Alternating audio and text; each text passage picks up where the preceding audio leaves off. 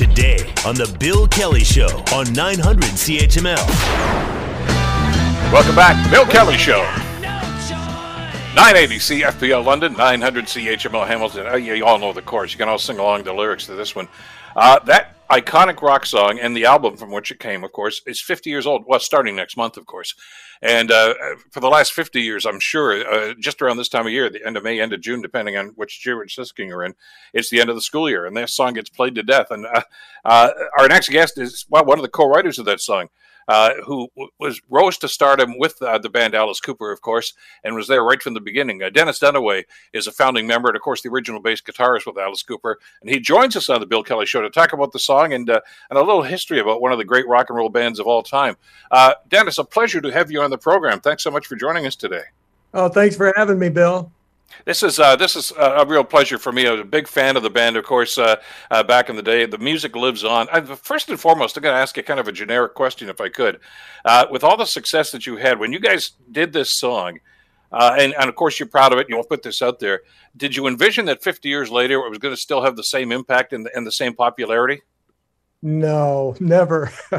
That would be our dream, but back then we didn't think, here we are. Kids still know it. Young kids still know it. And we didn't anticipate it being that popular. I mean, a lot of the guys from your era that I've talked to that were just breaking in that era, it seems the consensus seems to be, we're just having some fun. We figure this will be around for 2 or 3 years, and that'll be it. And you're still kicking, still rocking, and still making noise, and people are still loving it. Yeah, right. That's right. Having a lot of fun doing it. And I never get tired of playing that song either.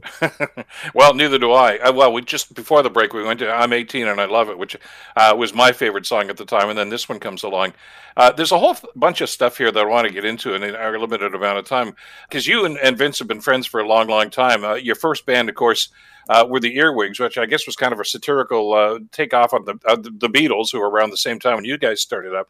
But you've always had a different twist, a different approach to rock and roll. You've got a sense of humor about this. I mean, you took your job seriously, but it sounds like you guys were just having an awful lot of fun.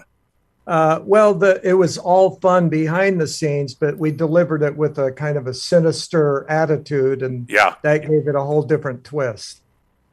Well, but that's part of the mystic of what happened with Alice Cooper, though. I mean, you guys were, the forerunners of an awful lot of forms of music that we've taken for granted, heavy metal, and so many other elements of the way the music was presented, Dennis. But the other element too that I was interested in was your band. Alice Cooper was one of the bands that I think is credited for putting theatrics into the music. I mean, you didn't just stand up there and play the songs. Thank you very much. Here's another one of our hits.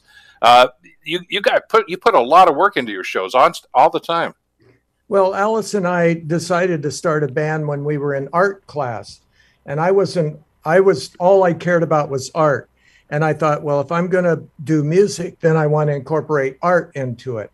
So that's how it started. And our very first show that we did was a high school dance for Halloween.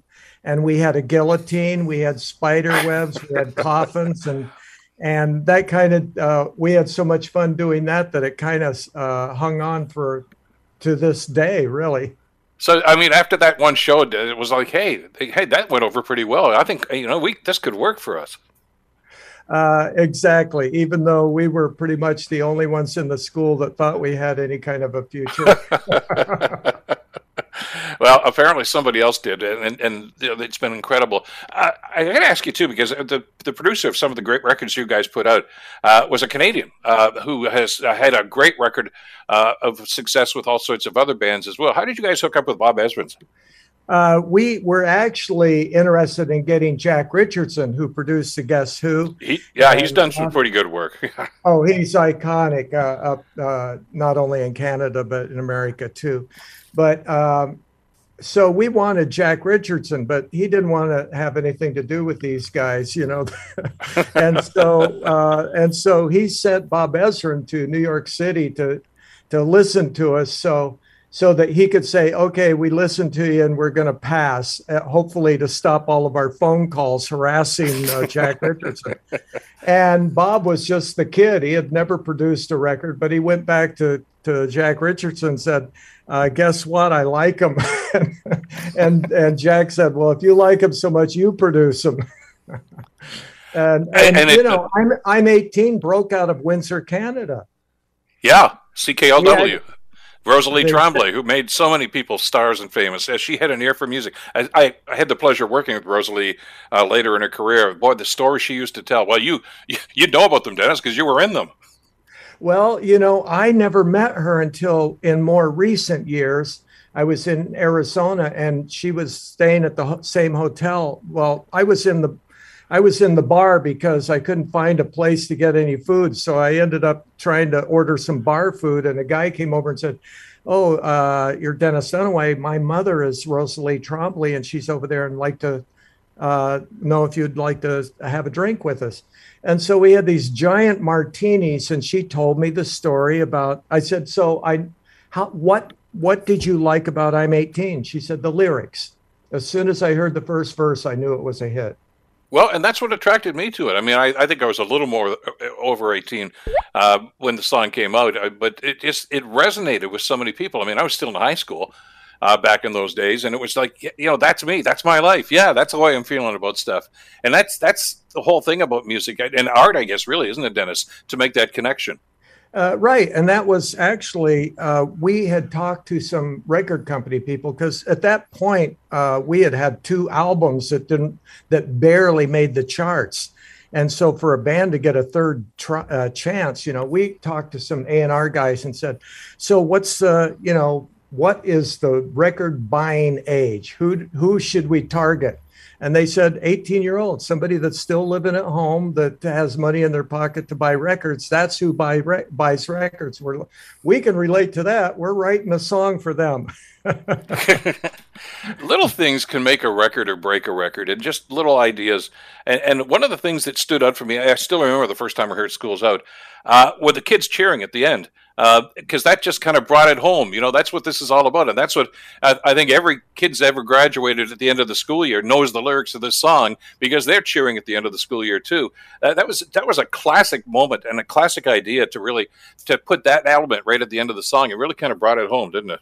Well, it all had to do with that excitement after that final bell rings and you have the summer off, you know, and we figured, well, you know, that's an excitement that you can relate to when you're still in school or long after you're out of school. You can still remember that final school bell and you felt like cheering. You probably did, actually. Oh, yeah, time and time again. Well, Bob Ezrin, of course, as we mentioned, from Toronto, who produced that album and that record, obviously thought it was a pretty good idea because when he was working with Pink Floyd a little bit later on, Another Brick in the Wall, he figured, you know what, kids in the song works. It's happened for me before. So you were a trendsetter in that regard, Dennis. Right. Actually, Bob's son sang on both of those songs. Oh, is that right? Yeah.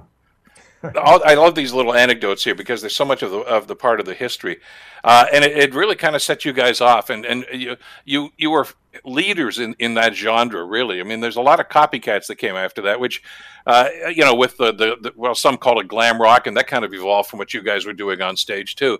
It's really a tribute to you guys that so many people followed in that same motif and started to imitate you guys, and some took it off in different levels, of course, but it started with Alice Cooper, didn't it?